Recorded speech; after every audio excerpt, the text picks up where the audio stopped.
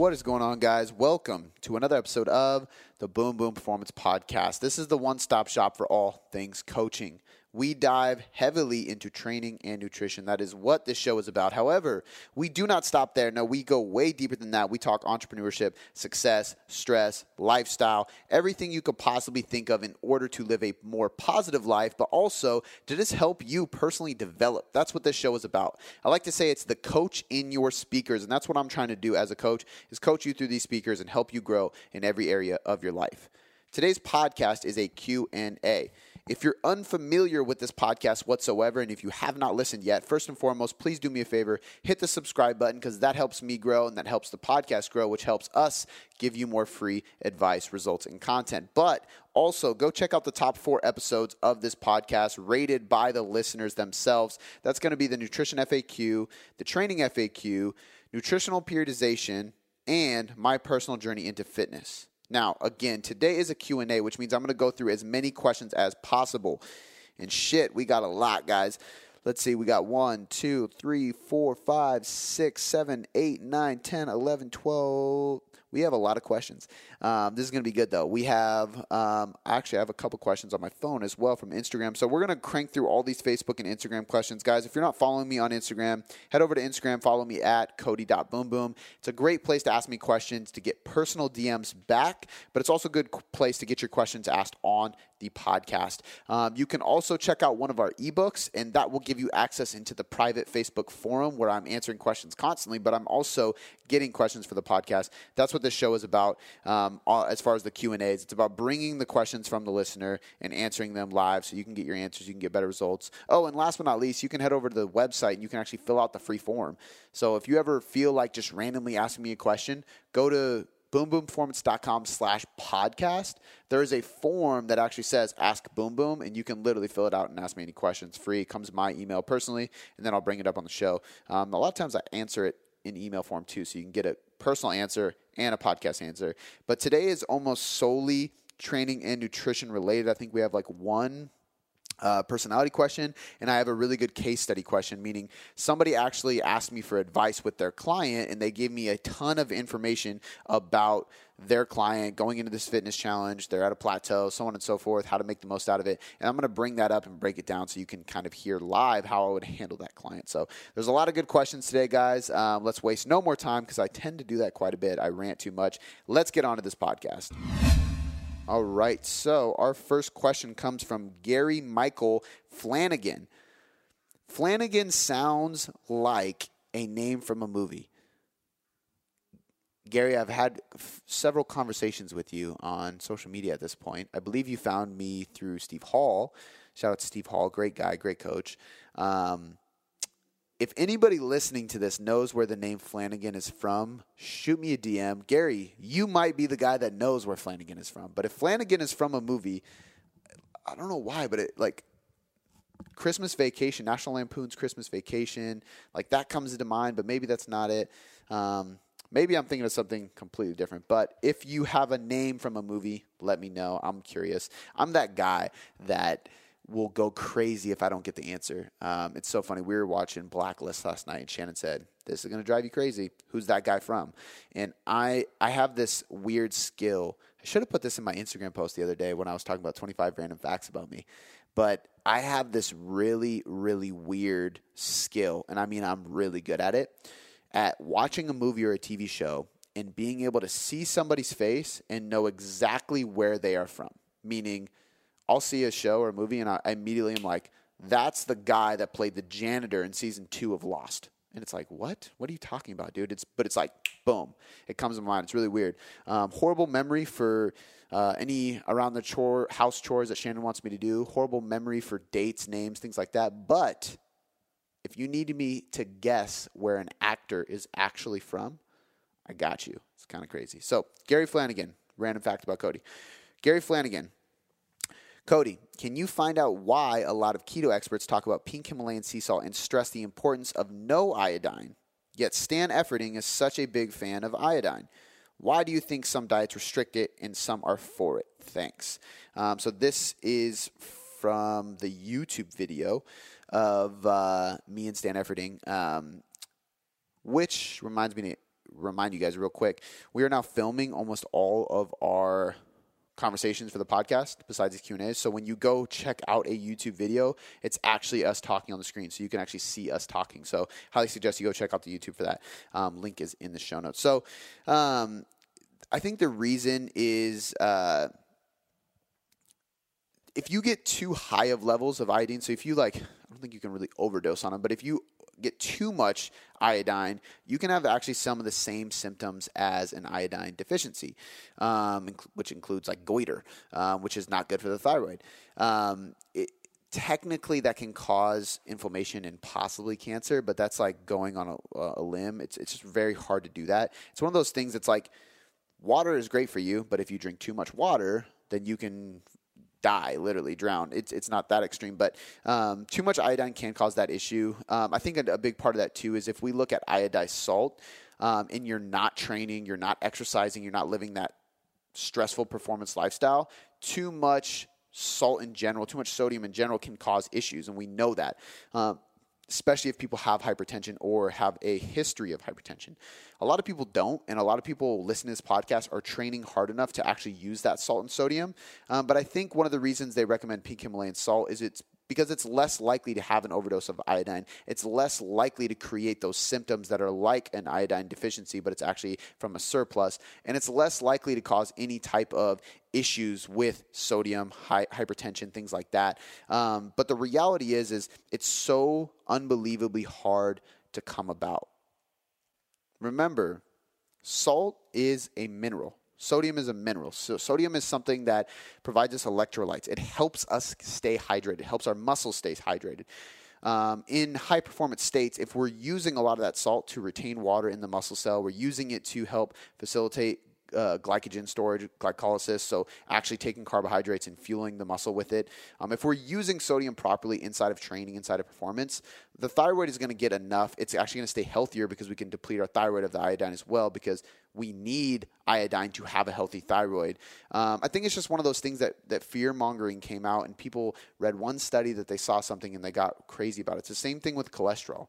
People saw that high cholesterol led to XYZ, and they freaked out and thought everybody needs to cut all cholesterol out. When in most cases, and what they're finding out now, is that high cholesterol isn't necessarily a result, or like bad cholesterol, I should say, or issues that are occurred from what they thought was high cholesterol isn't actually what they think it is. Reading high cholesterol or eating cholesterol in your diet isn't a good dictator, or it's not a good indication of those issues that occur from quote-unquote high cholesterol that they once believed. And we also know that cholesterol is one of the producers of testosterone. So removing cholesterol is a horrible idea for expecting good hormonal balance. So I think a lot of times people hear one thing, they see one study, they get one correlation usually, and then they go out and they release it to the public, and it causes a lot of fear-mongering, it causes a lot of scarcity, and I think the same thing happened with iodine. The reality is iodine is going to be good for you. The Japanese are a good example of this.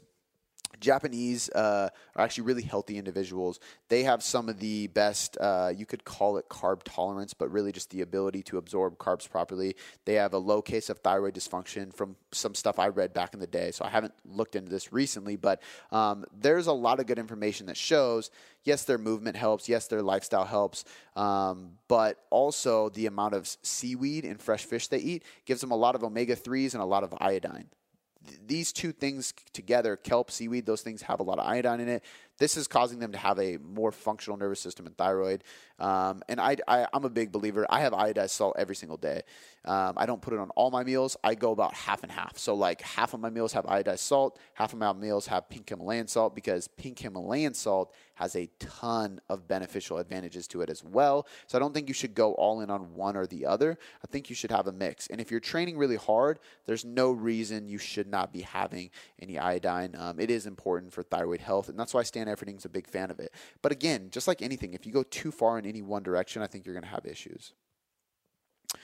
Adrian Frank Ling. With the importance of eating whole foods, should you be consuming daily fruit whole, or is frozen fruit in a smoothie okay? Yeah, absolutely. I think this is one of those things is fruit. You know what I mean? You should probably have 1 to 2 servings of fruit per day. If you're on a gaining phase, you could bump that up to 2 to 3, 2 to 4 maybe.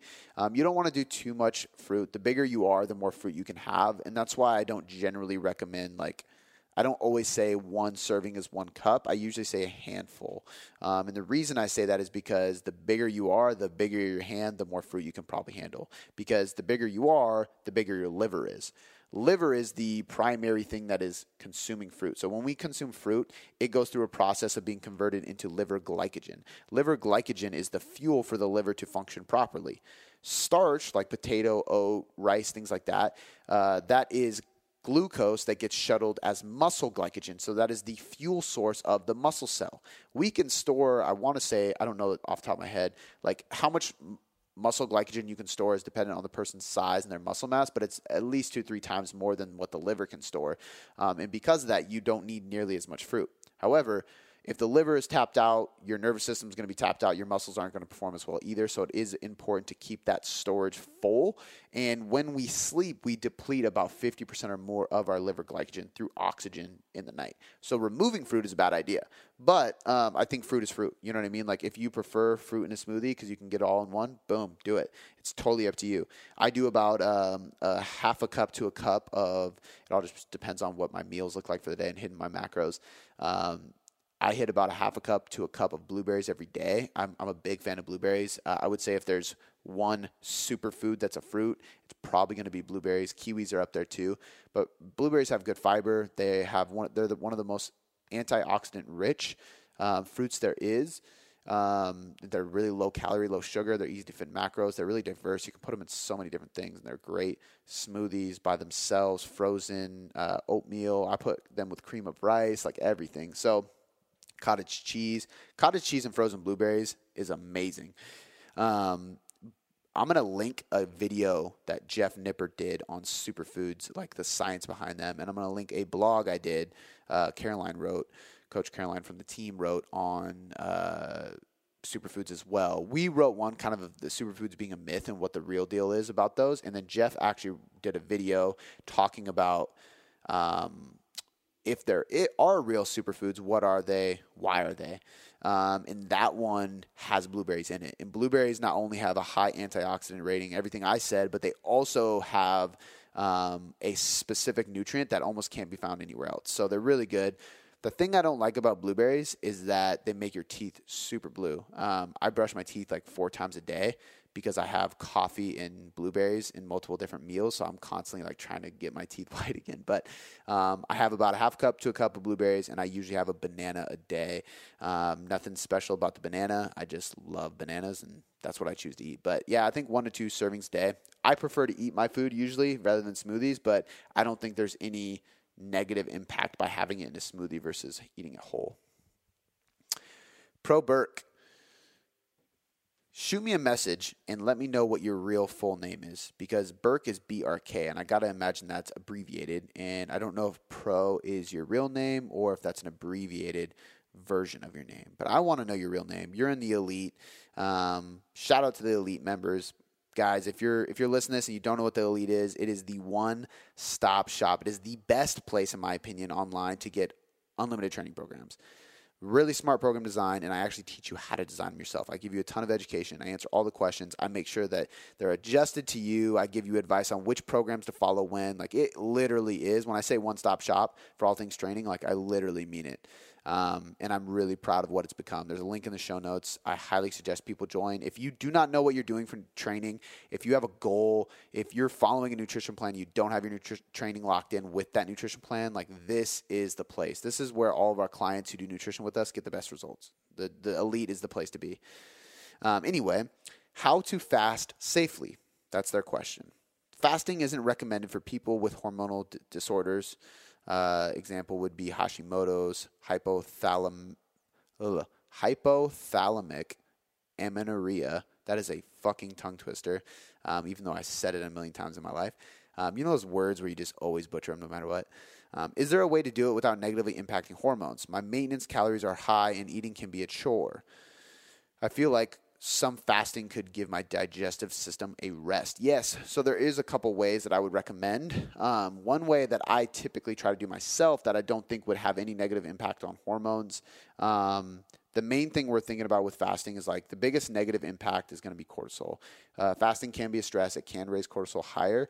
And if that happens, it can have an indirect effect on other hormones.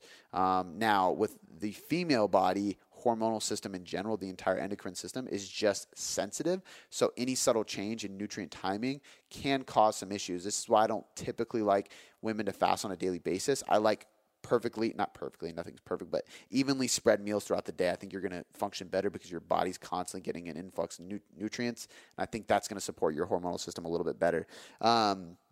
But what I would recommend is 12 hours every night.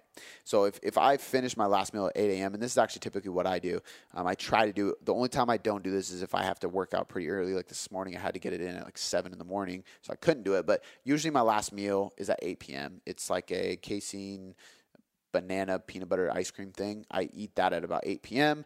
Ideal world, I don't eat breakfast till 8 a.m. I have coffee in the morning, so technically I'm not in a true fast, but like digestive purposes is what I'm going for here. My insulin's still low because I'm not eating a bunch of food. I just have some coffee in the morning, water, and then I wait till 8 a.m. and I have a meal. That's 12 hours apart. 12 hours apart is half the day. If you spend half of your day not consuming calories and you spend half your day consuming calories, it gives your digestive system just as much of a break as it does work. I've seen a lot of success with people doing this. I've seen a lot of people have less bloat, better insulin sensitivity is going to be improved as well, but also just nutrient partitioning. So the way your body actually utilizes calories. That's what I would do with you. That's not long enough to have any serious side effects because it's essentially waking up and waiting a couple hours, or it's just not eating so late. So if I wanted to work out early every morning, I could just stop eating at 6 p.m. And that would actually be ideal. There's a lot of studies on intermittent fasting coming out right now that actually show that if you want to truly intermittent fast to benefit your sleep and your circadian rhythm, you should actually probably eat early in the morning when you wake up and the sun comes up, and you should stop eating in the afternoon. So your fast is not like skipping breakfast and going till 2 p.m. to eat. It's actually stopping eating at like 4, 5, 6, whenever you stop eating, and not eating till the next day in the morning. Because they're finding that more calories at night can't have an effect. I think it's splitting hairs. I'm kind of mixed on this because, like at the end of the day, calories in versus calories out really is the biggest key driver of body composition. Body composition and having excess fat is the key driver to having hormonal or blood issues. So like blood issues as any type of blood test that's going to give you health markers, cholesterol issues, cardiovascular issues, diabetes, anything like that. So I find it hard to believe, but I have scheduled one already, and I'm scheduling another podcast, 2 different sleep experts with PhDs. So I'm going to have 2 different people come on the podcast, get 2 different opinions on all things sleep. They both went to college for it, studied it. That's what they study in the lab right now. I'm super excited about both of them, and I'm going to ask them these questions. So we'll have more on that soon. But I think the best way to go is 12 hours. It's either going to be 12 hours a day because that's not long enough. It just helps digestion, bloat, insulin sensitivity.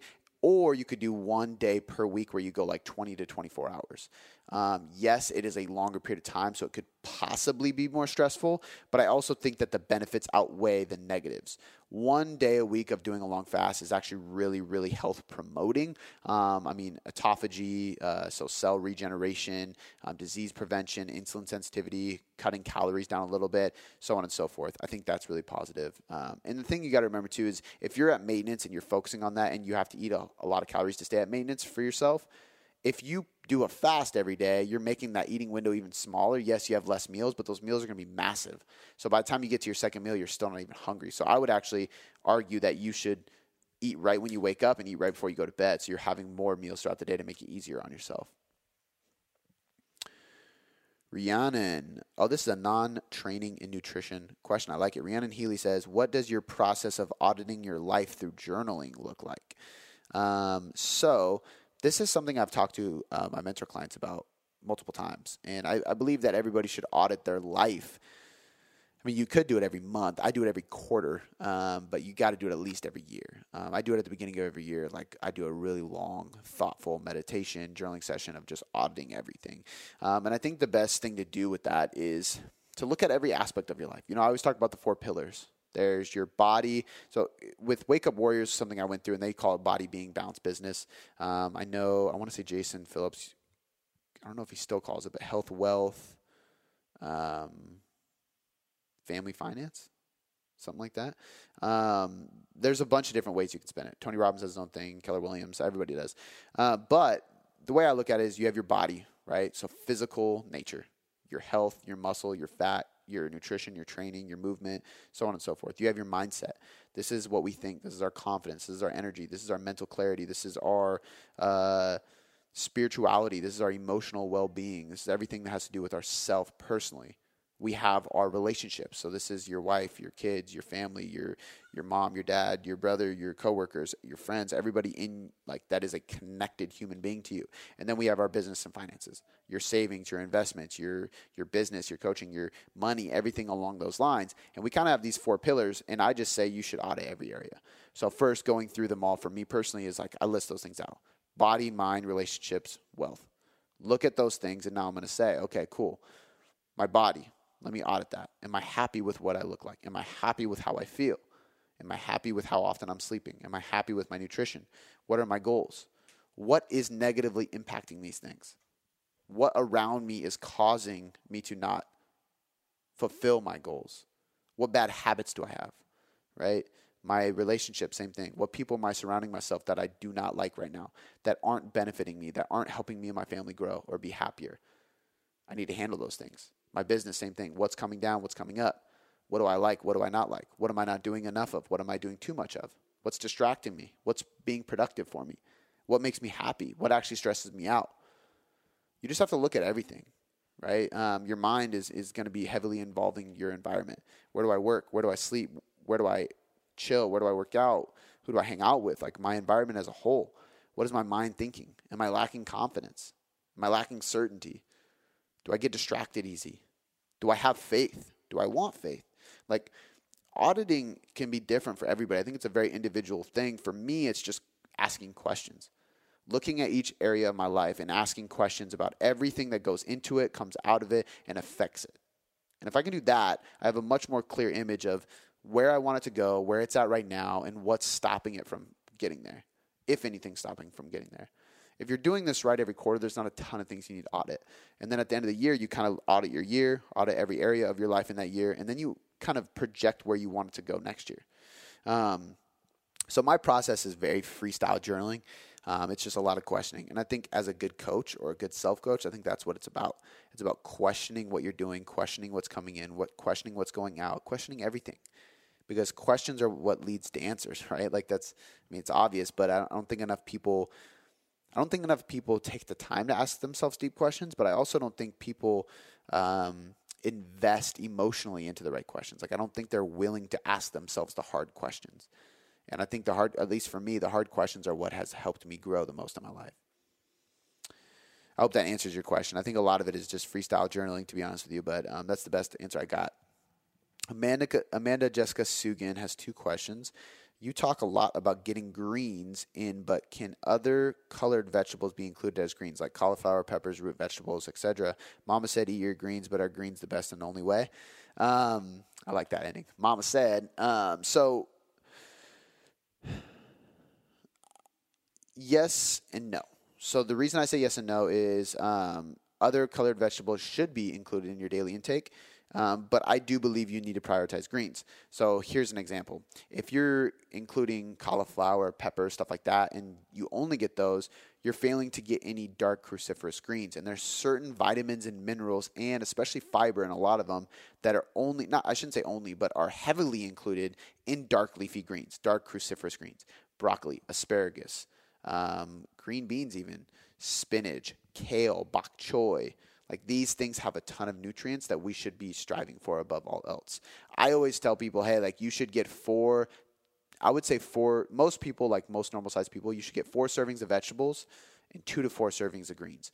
What that means is you could have 2 servings of greens, 2 servings of colored vegetables. Or you could have 3 servings of greens, 1 serving of colored vegetables. 2 to 4 servings of total veggies, 4 servings of total veggies, 2 servings of greens 2 servings of minimum amount of greens is going to be the ideal.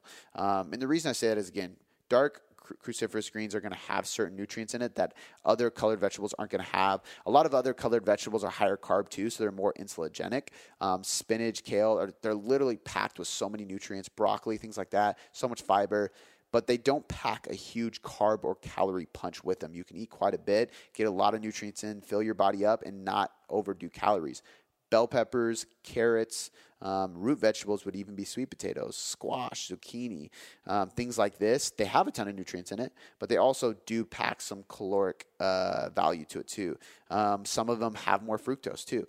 So some of these, like tomatoes, peppers, things like that, they have more sugars in it. They're good sugars, but they're sugars. So there's just more caloric value to them, and they're more insulinogenic, which what that means is that they have more of a blood sugar response to them.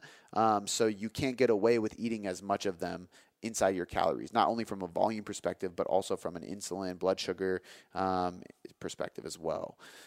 So yeah, that's going to be my answer on that. And then she said, on that note, I do eat a lot of cauliflower, especially to add volume to stir-fry and smoothies. It can make me a bit gassy and gives me soft stools, but I don't really feel uncomfortable. But is this considered digestive distress and ultimately bad for me? I would say yes. It's the same thing with like that's how I am with broccoli. I love broccoli. But I mean, I'm going to get bloated. And if you're getting bloated or you're having any type of digestive stress, if your body is bloated, if you're gassy, if you are having loose stools or uncomfortable stools or any type of stress or discomfort, that is a gut response. It's probably not good. It doesn't necessarily mean that cauliflower is bad. It just might mean you're eating too much of it. Like for me, I love broccoli, but I love broccoli like roasted. Like roasted broccoli in the oven's great, and I could eat a ton of it. But when I eat a ton of it, I don't feel great. I can ignore it and keep eating it. It's not the end of the world. I'm not breaking out an eczema or having an autoimmune related response, but it's also causing some gut stress. When I have gut stress, I retain more water. I have more bloat. I'm probably not partitioning and absorbing nutrients as well because I have gut stress. It's just not a good result. So why do it? I would rather have something like asparagus because it sits really well. The only thing I hate about asparagus, and if somebody knows the answer to this, please let me know. It's so fucking expensive. Why is asparagus so expensive? I always hear it on rap songs. They'd be like, sitting down, eating lobster and asparagus, blah, blah, like rapping and stuff. And I was always like, why are you rapping about asparagus? And then we started buying more asparagus to get rid of broccoli lately. And I literally was like, I get it now. It's too fucking expensive. It makes no sense. It's not that much better. But anyway, back to the point. I've been doing a lot more kale spinach mix, a lot more asparagus, and I feel way better. I'm way less bloated. I look better. I feel better. And it makes me not miss broccoli much. Every once in a while, I'll have a shit ton of it because we feel like roast broccoli, and I'll pay the consequence. It's not the end of the world, but I don't think doing too much of it is a good idea because if you do have any gut stress in your body, it can lead to other stresses in your body and other poor results that we don't want. So I would recommend cutting it down quite a bit. Dabney Galloway.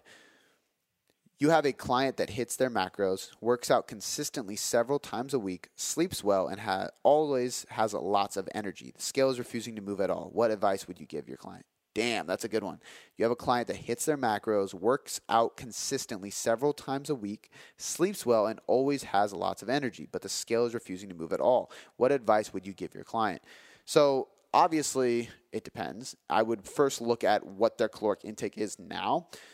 Most of the time in these scenarios, they are not being aggressive enough. In my experience, taking a slow, conservative approach with somebody is best because if we take a slow, conservative approach, we're going to steadily lose fat. We're going to be able to sustain that deficit for longer. We're not going to have as bad of a hormonal impact, meaning metabolic adaptation, hormonal adaptation, and just feeling lethargic or fatigued is less likely to occur. It's a better situation all around. However, in individuals who have a highly adaptive metabolism, so this is usually people who you reverse diet and they respond really well. Like it's like, oh, I'm not gaining any weight. I'm eating a ton of calories. Everybody hates them, but they're loving the process. And then they go to cut because they're like, okay, now I've healed my metabolism. I'm ready to go.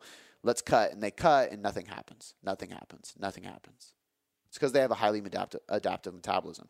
On the way up, their metabolism adapts quick, meaning they don't gain weight from the calories they're adding. But on the way down, the same highly adaptive metabolism doesn't lose weight as calories are coming out unless you make a big aggressive jump. This is where things like the Matador study work really well, where we go, okay, we're going to take a huge hit, 20 to 30% calorie drop. So you take a big calorie deficit, you're going to grind it out for 2 weeks, then we're going to give you a 2-week diet break where you don't you maintain weight, maybe gain a pound or two, but it's just glycogen because glycogen carbs hold water. And then we're going to go back into the cut. It's going to take you twice as long to get to your result. So instead of an 8-week cut, it might take 16 weeks, but you're actually going to see progress that lasts because we're able to break through this sticking point that you weren't getting in. So the first thing I would do is look at calories and kind of determine if this individual, I would look at calories and their diet history. Because if somebody comes to me, one of the biggest things I'm looking at is their diet history. What have you done in the past? Have you had to reverse diet? Are you known for doing chronic deficits? Do you train a lot? Do you have high stress? If you're an individual that is in that circumstance, I'm probably going to take an aggressive cut and do more frequent diet breaks, whether it is an alternating 2-week pattern, whether it's an alternating weekly pattern, whether it's a 1 week on, 3 days off pattern. Like there's a million ways to skin a cat, but I'm probably going to go with an approach like that with anybody that does the scale is refusing to move because of that. The next thing I'm going to say is stress. So I know you said they sleep well and they're hitting their macros, but let's say they're hitting their macros and they're on a lower carb diet. That already is going to cause a little bit of stress on the body. Let's say that they sleep well or they sleep really good, but they're only getting 6 hours a night. Okay, let's bump that to 7 to 8.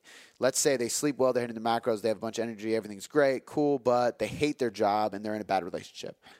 Okay, I can't give you marital advice or financial advice, but let's talk about that stress. Either handle it better or deal with it, because at the end of the day, stress can make a massive impact on your results. If your cortisol is too high all the time, and this is why I'm going to write a full blog on everything you need to know about cortisol. It's going to be dope.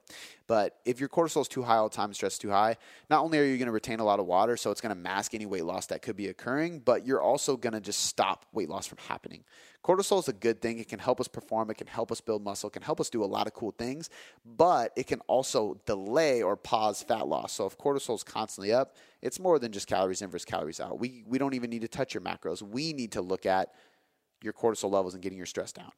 The other thing I would say is if somebody comes to me and they're hitting their macros but they're not working, I would look at the composition of those calories. I would look at the ratio of those macros. I've had a lot of people come to me that are hitting their macros, and I simply bump protein up a little bit higher than 1 gram per pound. I bump carbs up a little bit higher, drop fats kind of low, and all of a sudden, boom, they start training harder and burning more calories, therefore they lose weight. They just weren't taking in enough energy, carbs, to train really hard. They weren't taking enough protein in to, A, be satiated, and B, fill their calories with a nutrient that's not going to store as fat. So, for example, if we bump protein above 1 gram per pound but keep calories the same, we're not taking in a caloric hit. However, carbs and fats have to drop a little bit to fit that extra protein.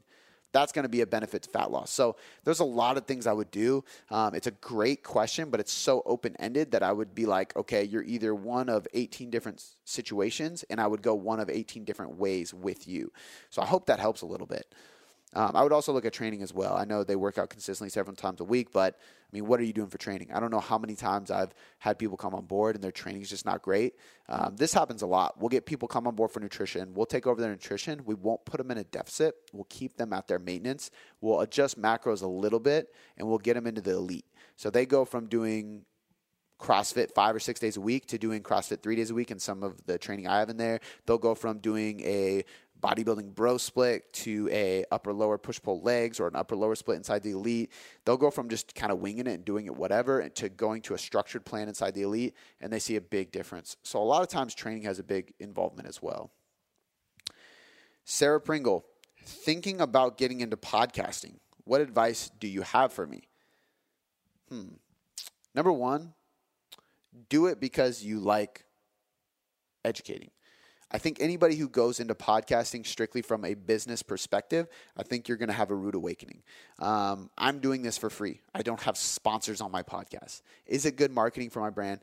Abso-fucking-lutely. I'm not going to tell you that this isn't helping drive my business, but I don't do this to drive my business. I didn't start it to drive my business. I started it with other people. And this is how I can prove it. I started this with other people, so it wasn't just me. And those people didn't benefit from my business. So we had a rule. You couldn't just sit there and market your own business. Therefore, it was purely for educational purposes. I was on this mic just to teach people more about training and nutrition. And I honestly love that. So I think the first rule about getting into podcasting is you really have to love educating people. You really have to love talking about what you're going to podcast about. The next thing, have an opportunity shift. Why are you different than the next person? Right? I think the reason I'm different than most people on a podcast is because one, I have a gift for Q&As. I can just go on questions, and I think people really respond well to when you can ask me your question and I can personally answer it and talk to you individually. Like, that feels good. I know when I get my questions answered on podcasts, I feel good. I like that. They're talking to me. They're helping me. They care. Like, I think that's really important. I don't script anything. I don't write any notes. I haven't even looked at these questions. I literally don't even look at the questions. I copy and paste them into a Google Doc, and then I don't read them until we start. So it's real, it's raw, it's authentic. And I think that's really important. If you're ready to do it off the cuff, you're ready to just keep it real, you're ready to be transparent with people, open up about anything that comes in front of you. You guys have heard it. I've read things on the questions that weren't supposed to be read because I'm like an anchor man. I just read the fucking screen. But it's real, it's raw, it's authentic. There's one take, it's right straight through, no editing. That's what we do. I think that's important. I think authenticity is really, really important for podcasting, for successful podcasting. And then consistency. If you're not ready to do this a lot, I don't think you should get into it. I mean, we're at 3 episodes a week now, but it's like you got to have a routine. People know what days my podcasts are coming out, so I'm going to keep delivering them no matter what. Like, it's a priority to me. So if you're not ready to drop podcasts on the same days every week, week after week, month after month, I think that's a big red flag too. You got to be ready to do it consistently. And you got to be able to do it for the long haul consistently. It's a slow grind. I've been doing this shit for like 2 years now, and now it's starting to grow. I've been at this every week for more than 2 years, guys. It takes a long time to really, really build a podcast. And I think I'm on a small scale compared to the podcast I look up to and the people I know who run successful podcasts personally. I'm a small scale on it, man. So be ready to go for the long haul, which reminds me, guys, like, seriously, like, 2 things. Number 1, all the people out there listening to this right now that share this podcast, thank you. Like, I cannot tell you, number 1, how excited I get when I get mentioned on Instagram and it's somebody sharing my podcast and they're fired up to listen to what I'm telling them or learn with me. Like, that shit makes me super happy. So thank you for everybody who listens and shares this stuff. And anybody who listens who's not sharing, if you really do love this podcast, if you really do enjoy what I'm doing here and you value the time I spend and the effort we put in to give you this free content, please do me a huge favor and share it. Subscribe to this podcast, share it with people, and get others to subscribe, because this is one of my biggest missions and passions, is to teach you through this podcast. So if you can help me deliver this to more people and get more people listening and subscribe, it would mean the world to me. All right, James Ward said, best exercise suggestions for office employees sitting and typing all day. Maybe this should be a suggestion for your next program. Nope. Sorry, but I think that making a full ebook program for desk jockeys, I do not think it's as specific as I like to make programs. If I'm making a program, it's for a specific performance or aesthetic result. Getting out of pain is something that you're going to want individual attention from. So if it's a desk jockey that's in pain, I think it's just a different story. I think that, like, the best thing for you to do is just train. If you can get in the gym and just keep a ratio of 2 to 1 pulling to pushing on your whole body, I think you'd be safe.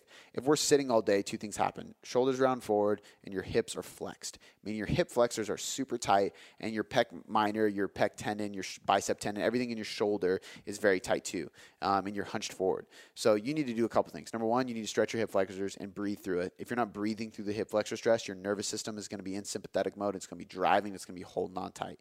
If you can breathe calmly and kind of get your nervous system slow down while you stretch, you're going to release the tension in those hip flexors a hell of a lot more. You need to stretch your pecs and do the same exact thing. I would probably stretch your lats too. You not always need to. The pecs and the hip flexors are more important, but I would do those things. I would also work on hip mobility, ankle mobility, and thoracic mobility. You're sitting all day, so work extension through your hip, work movement through your ankles and hip, work thoracic extension, get your body to open up. And then when you go to the gym, be very posterior dominant. Lots of rows, lots of band pull aparts, lots of pull downs, less pull downs than horizontal rows, but a lot of rowing and a lot of pull aparts, face pulls, upper back work, a lot of glutes and a lot of hamstrings. Everything that is causing your shoulders and your hips to extend, you want to do. Hip thrust, even RDLs, Swiss ball curls, deadlifts, things like that. And then face pulls, pull aparts, horizontal rows, and any variation. You want to do as much as you can in that movement, and I think you're good. So throughout the day, if you can get up, stretch your hip flexors, stretch your thoracic spine, stretch your chest, I think you do thoracic mobility, stretch your pecs. I think you'll be good if you can do that a couple times a day. Go move and walk so you're not sitting all day. If you can do the stand efforting thing and do 10-minute walks a day, that's what I do personally, I think you're going to be better off. I'm recording this podcast standing up right now. It's a good example. Like, instead of me sitting down for even longer because I've been on my computer all day, working with clients, creating content and getting on calls, I'm standing up for this podcast. I took a walk for my 3 different calls today, so I had 3 different walks today. I did a full workout today, and I did a lot of pulling. Like, that's always my goal, and I think that's the best thing to do. Melina Olivia Di Palo, I like that name. What are some good ways to deal with a workout modification when healing a broken bone? I broke my metacarpals. Am I reading this wrong, or is that a bone? Any of the 5 bones in the hand. Oh, yeah, because metatarsal is the foot. I broke the biggest metatarsal on my foot. I dropped a trap bar on it. Horrible mistake. 2 weeks ago, I'm worried about muscle loss, especially in the upper body. Also, is it advisable to continue working my non-injured arm? Also, any suggestions nutrition-wise for the quicker recovery? I'm trying to take more collagen and protein. So it depends. I don't know how long you're going to be out. You know what I mean? I think there's modifications for sure. So, like, example, if you have a cast on, you can probably wrap a band around the hand of your cast and you won't have any issues with your hand, which means you can do horizontal rows. You can actually do chest flies. You could do overhead press. You could do lateral raises. You could do face pulls. You can do a hell of a lot of stuff with a band. So my advice to you, train your legs, because that's going to still stimulate your nervous system. You're still going to keep up with your legs. I would use some band work and body weight work, whatever you can. So if you can't grip full resistance or full weight, dumbbells, that's fine. Use a band and do any type of training. Remember that muscles are stupid. And what that means is they understand tension and resistance, not equipment. So if you're doing band rows for 30 reps at a time, because that's what it takes to accumulate metabolites, lactic acid, and fatigue in your upper back, that's fine. It doesn't think in its head, oh, she's doing 30 reps of a fucking band. That's not a heavy dumbbell row. I'm not going to grow. No, your muscles just know, shit, this is hard. There's tension. There's resistance. I need to adapt. Break down muscle, grow. That's all they know. So if you can just stimulate your muscles, you're going to be fine. You're not going to have any muscle loss whatsoever, muscle atrophy, that's the word I was looking for, during that process if you're just stimulating the muscles. And then the other thing is do a little bit of training on the other side, because you don't want to go super, super heavy and not do a ton of volume on your left side, but about 30 to 35% of what you do on one side neurologically gets transferred to the other side. So if you're doing band work and you're keeping it minimal, and then at the end of every day you do a couple sets of chest press, overhead press, and rows on your left side, let's say, if your right hand's broke, 30% of that is going to transfer to the other side. Is your right side still going to be behind? Yeah, probably. But neurologically, you're still going to have that strength. What that means is when you get back into training that side, it's not going to take a huge hit strength-wise, which means your volume can still be a little bit higher. The muscle regrowth is going to be faster. And remember, it takes months to actually see muscle atrophy. True muscle atrophy is literally when the muscle tissue is gone. It broke down, it left. Muscle glycogen depletion is when we lose. That's like muscle memory, right? So right now, I'm like regrowing my leg. I definitely had some muscle atrophy. I didn't train my leg for 5 months. I trained my right side to keep neurological benefits there, so my left side's still kind of strong, stronger than it would have been if I didn't, and my right side still has some muscle. But I lost 2.5 pounds just on my left thigh, around my femur. I did a DEXA. It's crazy, and inches. So what that means is that I need to start working it now. I would say 75% of what I lost was simply muscle glycogen, so it's growing inches over the course of this last month, right? I'm starting to do real volume. Last week 2 days ago was the first day I put a bar on my back, and I kind of have the okay to really go hard on my legs again because my knee is 100% finally. I haven't tested it with like box jumps and shit like that, but I can lift. Because of that, it's going to come a lot quicker because 75% of it, see if you guys can hear the ice cream man outside. If you can't, I'm just randomly pausing. But if you can, there's an ice cream man just sitting outside of my house selling ice cream. But 75% of that muscle loss is going to be muscle memory. It's going to come back really quick. It's not new muscle. Muscle memory isn't building new muscle tissue. It's literally just replenishing muscle glycogen, because a lot of what a muscle is, the muscle tissue, is water. Guess what stores that water? Carbs. Guess what carbs are? Glycogen. So if you can just get back to it when you can, you're going to replenish that muscle pretty quickly. I think you'd be surprised and thankful. So don't overthink it. Don't overstress it. And yes, I would, for nutrition, lots of anti-inflammation stuff. I would probably go low carb because you're not going to need as much carbs. And anti-inflammatory diet is usually a higher fat. Collagen is great. Turmeric is great. Curcumin. Fish oil is going to be crucial. What else did I do? Anti-inflammatory foods. Blueberries every day. Ginger, garlic, olive oil, things like that. Super helpful. Vanessa, how long does it take for muscle tissue to break down when someone goes from working out hard, CrossFit 5 times a week, to almost being completely inactive due to a major back injury? Well, that is a timely question. I just answered that. And on the other hand, after 2-3 months of almost no exercise, would the minimal effective dose of working out change? Could they see body recomposition from just 2 days a week of lifting and 1 day a week of low impact? Let me take a drink of water before this one. So it's kind of a loaded question, but since I just talked about muscle tissue regrowth, I don't think I need to really go in depth with this. How long does it take for muscle tissue? I would literally Google this because I don't know the exact amount, but there's a lot of studies on muscle atrophy, and I believe it takes anywhere between 3 to 5 months of completely zero activity in order to see muscle loss. I lie. If we're doing completely zero activity, I want to say it's like 8 weeks, maybe even less. But when I say that, I mean bedridden. So if you get a disease and you're laying in a hospital bed, literally not moving your body whatsoever, not even walking, not doing anything, your nervous system will allow muscle atrophy to happen a lot quicker. If you have an injury and you're still moving, you're still active, still walking, it's going to take a lot longer, but few months. If you're injured like the last person and you have a broken hand, but you're still training the rest of your body, it's going to take even longer. So it really just depends on the severity of it and how bad your back injury is and what you can do with it. If you have a back injury so you can't deadlift, but you're still doing body weight squats, lunges, and curls and rows, like it's a different story. It's going to take a long time. It's probably not even going to happen. If you go from completely inactive, like let's say what I did, so when I got injured, I took a week off, and then I started training my upper body from the seated position. So volume was literally cut by probably 50 or 60% because I could only do seated like bent rows. It was really awkward. Face pulls, lateral raises, curls, like very, very minimal. No big muscle groups, no legs.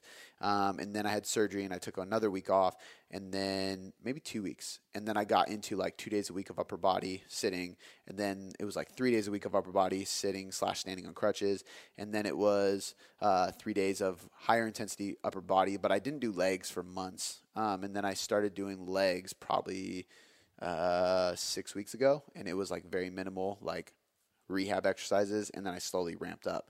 So for me, I did start with the minimal effective dose. So yes, I did 1 day a week of rehab, then I did 2 days, and then I did 3 days, and then I did 4 days, and then I did 3 days a week of lifting with really light weight, high frequency, 3 days a week, but it was like body weight exercises, blood flow restriction, stuff like that. That's the minimal effective dose for me.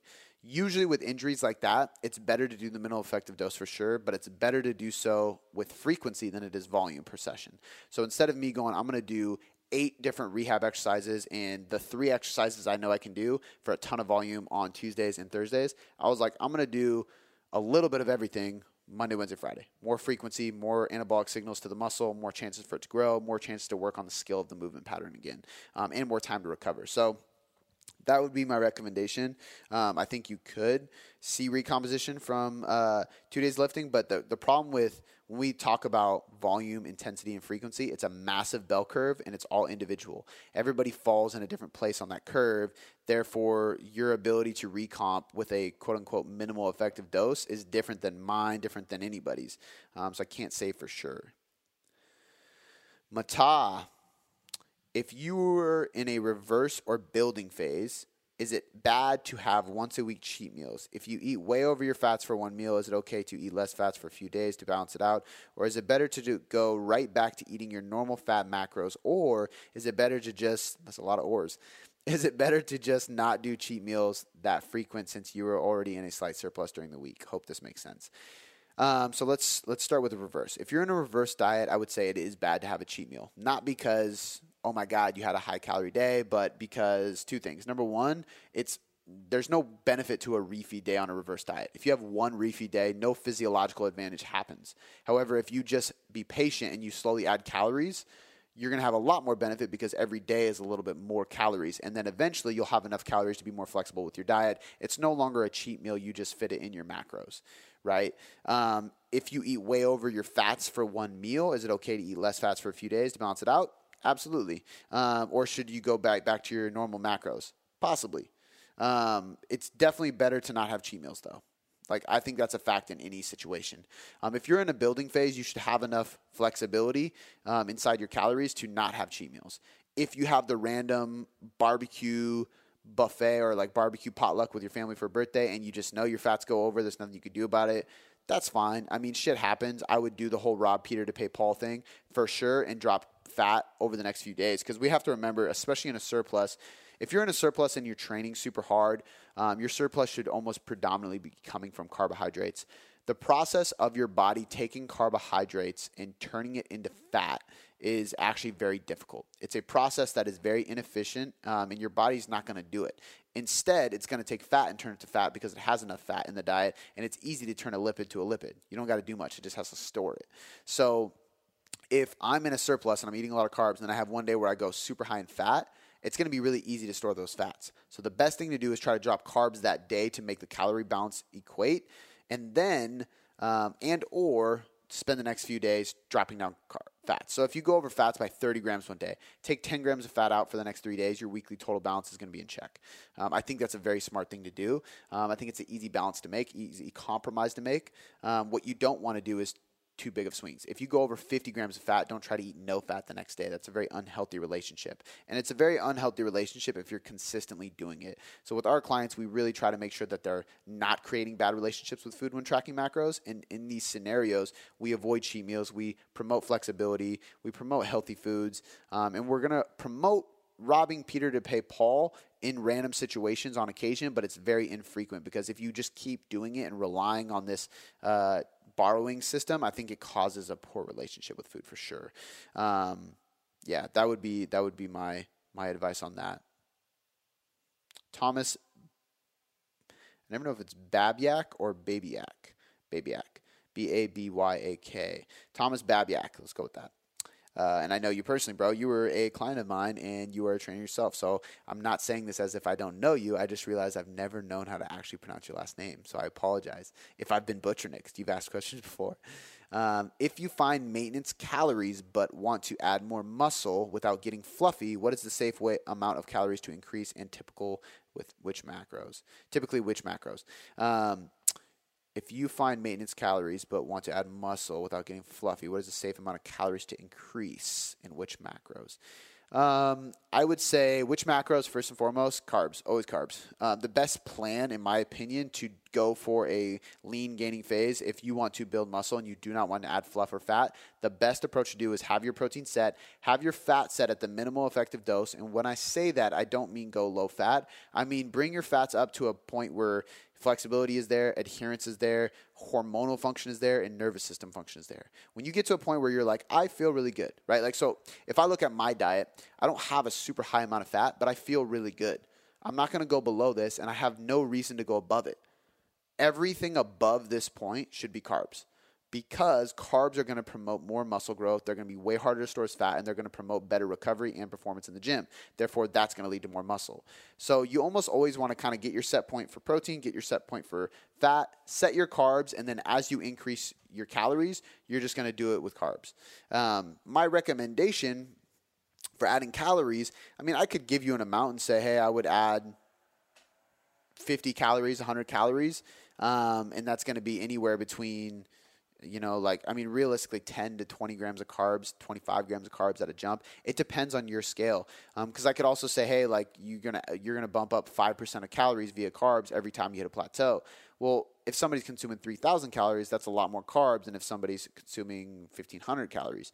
So, and both answers are correct.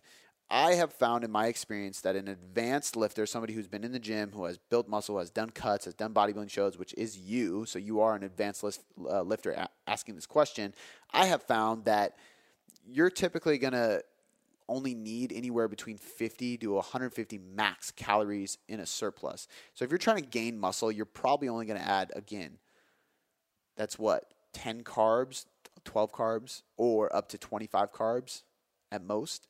You really just don't need that much. Maybe 30, 35 grams of carbs in a surplus, right? So that's nothing. That's literally like a few rice cakes, half a cup of rice. Like, it's nothing crazy. But the reason for that is because the more advanced you get, the harder it is to build muscle, period. So you're probably going to be aiming, like, if you want to get really serious and take this the slow route, then you're looking at a half a pound gain per month. That's not much. But as an advanced lifter, that's a half of a pound steak. So if you take 8 ounces steak and slap it on your body, that's a good amount of muscle. But that's the way you're going to get the least amount of fat. And that might mean you gain 3/4 of a pound per month, but only half a pound of that is muscle. And that's fine, because after 6 months, you've gained, what is that, 3 pounds at most? Not even? That's like 3 pounds. Right? And at that point, you do a little mini cut 2 to 3 pounds, and you go back to the lean gain. But you're going for a very slow progress. So you're almost just like reverse dieting it. You're basically reverse dieting yourself into a higher surplus is like all you're doing. All right, I'm going to pull my phone out because we have some questions from Instagram as well.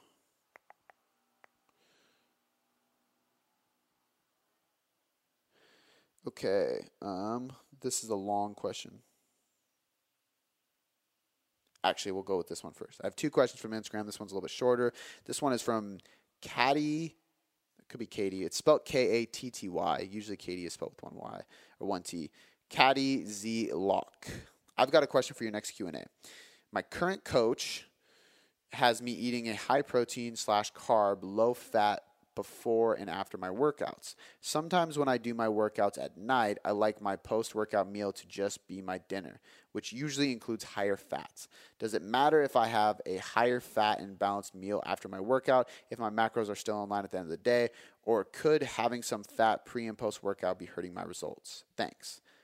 So basically I'm asking, she sent another one. So basically I'm asking if macro ratios really matter pre and post, or if it's just hitting total macros. So what I would say is this. Level 1 is hitting total macros. So if you come to me and you have 20 to 30 pounds to lose and you're not hitting macros, that's all we're focusing on.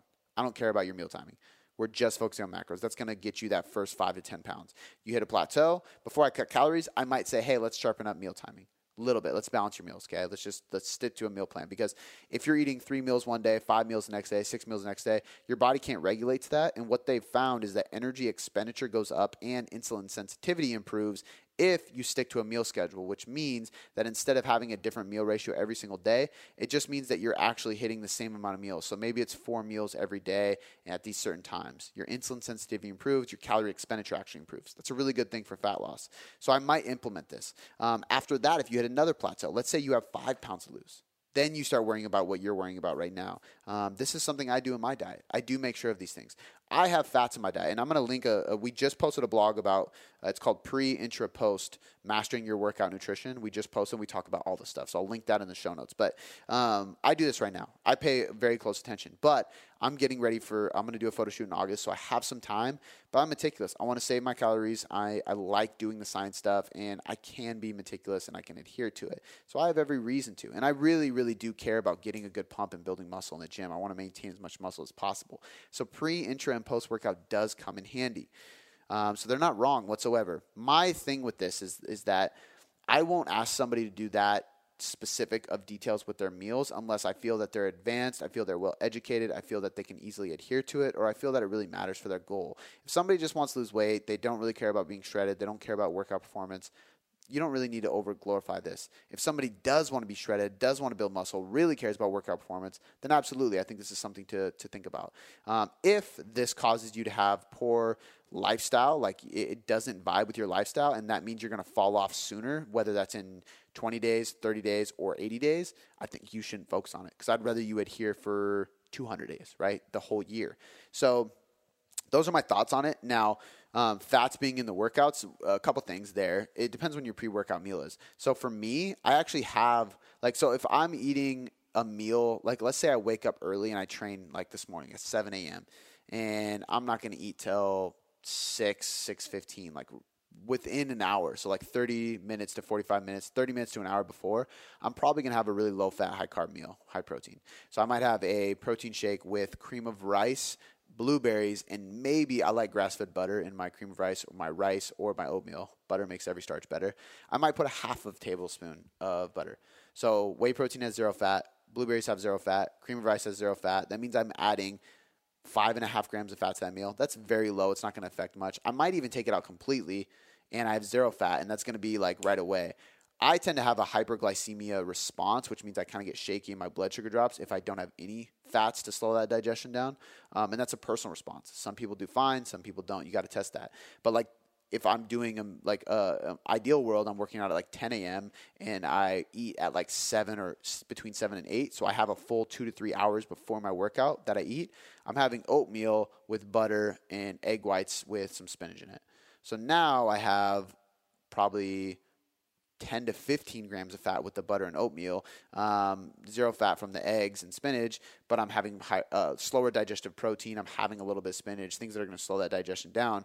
But I have 2 to 3 hours before I'm going to work out. So that's where the pre-workout changes. You can have some fats in your pre-workout if you're going to have some time before your workout. Pre-workout meal if you're going to have some time before you work out. However, if it's within the hour, I would say the fats go from like 0 to 5 grams. If it's within 2 to 3 hours, it goes from like 8 to 15 max. I don't like doing more than 15 grams. I think people have issues there. Usually between 5 to 10 works best.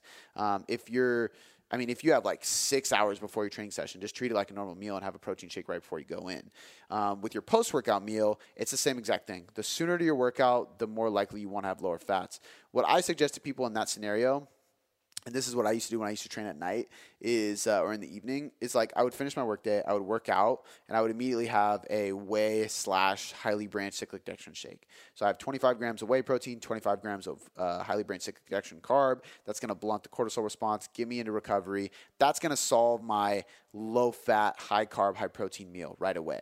And then I take 1 to 2 hours to like get settled in the kitchen, start cooking, be with my family, and it takes me a while to eat. And at that point, I've already digested my shake. I've already brought my sympathetic nervous system down to a parasympathetic. That's going to help digestion. So if you think about being in fight or flight, if you're in a sympathetic driven state from training, cortisol's high, adrenaline's high, you're wired, and then you go and try to eat, do you really think your body's going to be able to digest? No, like you're in a high-driven, stressful state, and your blood flow is to your limbs to train, not your gut to digest. And that's a real thing. The blood will travel where it needs it. So if you do the shake, it calms you down, your blood flow will change, your gut will be ready, your nervous system calms down, and then you can go eat. So that's the best solution for you is have that shake, then go enjoy a balanced meal, and you'll be set. I hope that answered the question. If you need more help with that, just let me know. All right, so this is a long one. This is a literal case study. Here's a scenario. My boyfriend used to do CrossFit 5 times a week, but herniated a disc, and this is from VM Gillette. Herniated disc in his back in February and had to stop training completely. An online coach gave him macros in March with the goal of weight loss, but he has been following them on and off ever since with negative results. Over the past few months, he has lost significant muscle tone and put on some fat, although his weight has stayed in the 195 to 200 range. I told him he needs to stop trying to diet, quote unquote, and focus on injury recovery and repairing his metabolism until he gets back to training. He is projected to start working out again in 6 to 8 weeks, so I came up with a plan for 3 6 to 8 week periods to recover, rebuild, and then cut. I would be so grateful if you could take a glance and give me your input. I just want my boyfriend to be happy and healthy again. Stats. He's a male. He's 200 pounds, 5'10", preciously eating 2235 calories, 165 grams of protein. First things first, I would bump that up significantly. If he's 200 pounds and he's injured, remember that when we're injured and we have any bone, tissue, muscle, any type of damage in the body, protein is actually going to be one of the best things to help us fix that issue, right? So when I tore my meniscus, I took in more protein to help rebuild that tendon, rebuild the tissue, rebuild the muscle, maintain the muscle. So if he's losing muscle mass, he needs more than his body weight in protein, most likely. If he's 200 pounds, but he should weigh 185 pounds, then I would say 200 grams of protein is great. If he's 200 pounds and he maybe has 5 to 10 pounds to lose, I would actually go like 1.2, like bump him up to 225 grams of protein. Extra protein in this case will be good. He'll actually burn more calories through digestion as well. So bump that up, bump carbs down, and leave fat. 70 grams of fat for a 200-pound male is totally fine. I think that's solid. It's enough fat. I would probably bring his calories down via carbs. So what I would do is I would actually you could literally do this, swap carbs in protein.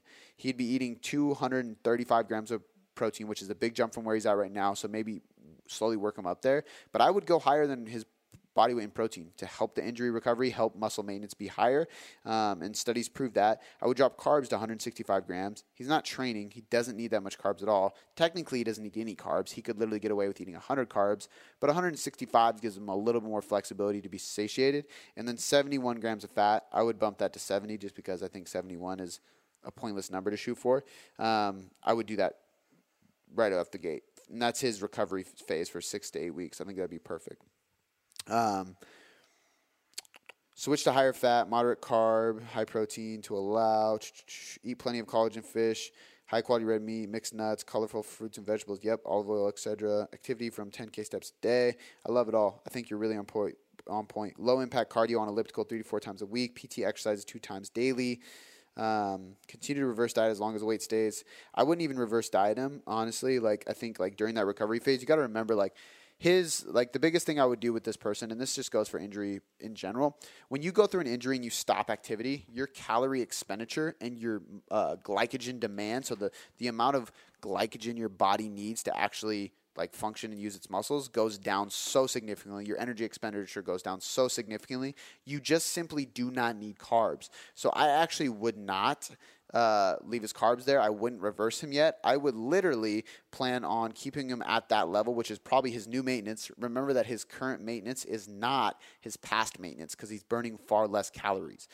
He needs more protein, so bump that up to anywhere between 200 to 235 grams to help that recovery and help to maintain muscle. I think 70 grams of fat is perfect. That's enough to be satiated. It's enough to cause anti-inflammation, but it's not too much to where you're going in a surplus of fat and going to store fat. And then lower carbs anywhere between 100 to 165. If I know this personally, if he's just doing rehab exercises and no actual training, the caloric expenditure and the muscular demand of rehab training is so minimal. You really don't have to worry about much. Then as he can ramp up training, you reverse diet him. So as you add training volume in, every time you add serious volume in, you simply bump his calories up, whether it's 20 grams of carbs a week or bi-weekly, or it's 10 grams of carbs a week. It doesn't really matter. Take it slow. But as you add volume, you add carbs. Until you get to his new maintenance, he feels fueled. He's probably going to recomp in that place. He's going to burn fat from the training, and he's going to build muscle. And it's more of a muscle memory, right? He's just replacing glycogen inside the muscles that were inactive, but it's going to seem like your recomps, build muscle, burn fat. And then once you get to that maintenance, if he wants to continue changing his physique now that he's 100% and you're going into a quote unquote cut, I would drop fats, bring up carbs a little bit, but keep calories the same. So going from going from the original place of low carb, high fat, extra high protein to recover during rehab, during the injury, then go into a slow reverse diet. You can bring protein back down to 200 grams, keep fat at 70, and slowly bring up carbs while you add volume for 6 to 8 weeks. And then once you get to that point where he's 100% ready to train again, at that point, you would take whatever calorie he's at. So whatever you reverse dieted to, you would keep the calories the same, bring carbs up, bring fats down, and you would increase intensity of training to burn more calories and promote fat loss. But the carbs are going to go towards training recovery. Fat's going to be lower, so your calories are going to stay the same, but you're going to be in a macro deficit, I would call it, and see where that gets you. I think you would start losing fat without cutting calories, and then obviously at a certain point, you have to cut calories. So I hope that helps. I think that's a really, really good answer for you, and it's pretty detailed.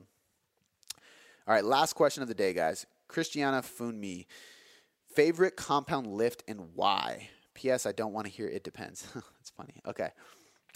Favorite compound lift? It's a toss-up, but it sounds crazy. I would say the dumbbell bench press. I love a dumbbell bench press. I feel it in my chest more, and my shoulders feel way better than a barbell. I haven't done a barbell bench press in I don't know how fucking long. I'll do barbell incline. I'll do barbell decline. For some reason, flat barbell, I get like the shoulder joint itself, it gets stressed out. It's very anterior deltoid dominant, the bench press. People don't realize, but a dumbbell bench press, I can angle my shoulders better, get my back more involved, get a bigger stretch in my chest. I love that. But if we're talking barbell, I'm going to go with the just classic barbell deadlift. There's something about a deadlift I love. And I think right now, because my leg, I've been missing the deadlift so much, I'm actually going to try it tomorrow. I'm going to do a deadlift because it's pull day. I'm really excited about that. I think deadlift is my favorite compound lift. And I think it's the most total body. Like, people argue the squat is the best. I think the deadlift hits more muscles, and it's just more of a brute. Like, you just look like a badass if you can deadlift hella weight. And her other question, name your favorite Lil Wayne and Kanye West albums. I'm not a huge Lil Wayne guy, to be honest with you, but if I had to name my favorite album, it would actually be a mixtape. And it's a toss-up because he has some really great ones. Like, I love No Ceilings. That's a classic. I think that's hard. It's either between No Ceilings. I'm going to go with The Drought 3. The Drought 3 I'm going with because it's such a classic album. I think No Ceilings is better, but he's older in his career. He's more creative at that point. But The Drought 3 just brings back memories because when that came out, Lil Wayne was just destroying the mixtape game. Like, nobody was coming out with mixtape like he was. I remember every single week coming to school, and a friend would have the Dat Piff app out, and he'd be like, fuck, dude, Lil Wayne came out with another mixtape. And he would just take beats that we were listening to on the radio of popular songs and just murder them. The Drought 3 killed it, and like Sky is the Limit, like when that song came out, I was like, it's game over. Lil Wayne has officially taken over the rap game, and he did. So I would go with The Drought 3 for Lil Wayne. It's a mixtape, not an album, but I think that counts. If I had to say an album, I'd definitely say the Carter 2, because I think the Carter 2 was just gold. So good. But I would still go with Drought 3 if I can. Kanye West album, I want to say College Dropout because it's his first album. It just got me into him. I'm a huge Kanye West music fan. I'm not a huge Kanye West person fan. I think he's kind of become quite the character, but I do love his old music. But I would say Late Registration is my favorite album by Kanye West. It's like after College Dropout, so he was out of his like prep phase, but he was still in it a little bit. Like, he was still young Kanye, he was still like puffy cheek Kanye, but he also had a little bit more of his own swag. He had a little bit more of his own authority in the game because he was being more well known. And I think he stepped more into his creative at that point. And there's just so many good songs that never really got like major either. Like We Major was a great song. We Major, Crack Music with The Game was sick. Diamonds Are Forever was sick, but the remix with Jay-Z was even sicker. Gone was so sick. Gone. He had a song on there that he created the beat for called My Way Home, and Common's the only rapper in it. He's not even in the song, but it's a great song. Hey Mama was on there. Roses was on there. Late Registration was a great album. That's definitely my favorite Kanye West album.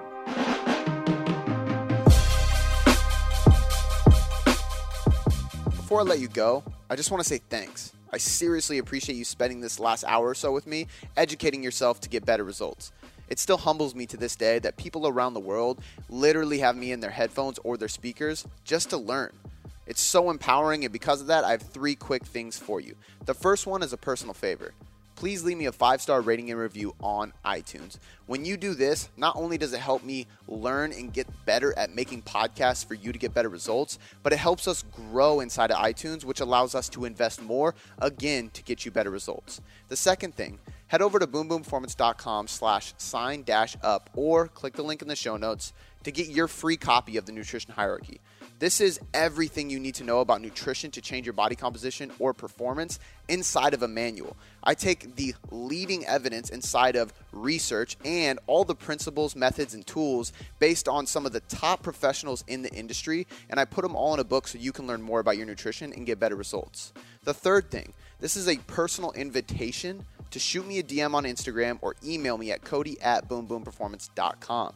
I will help you troubleshoot anything you need. This is literally an invitation to jump in my inbox and ask me anything you want and let me help you.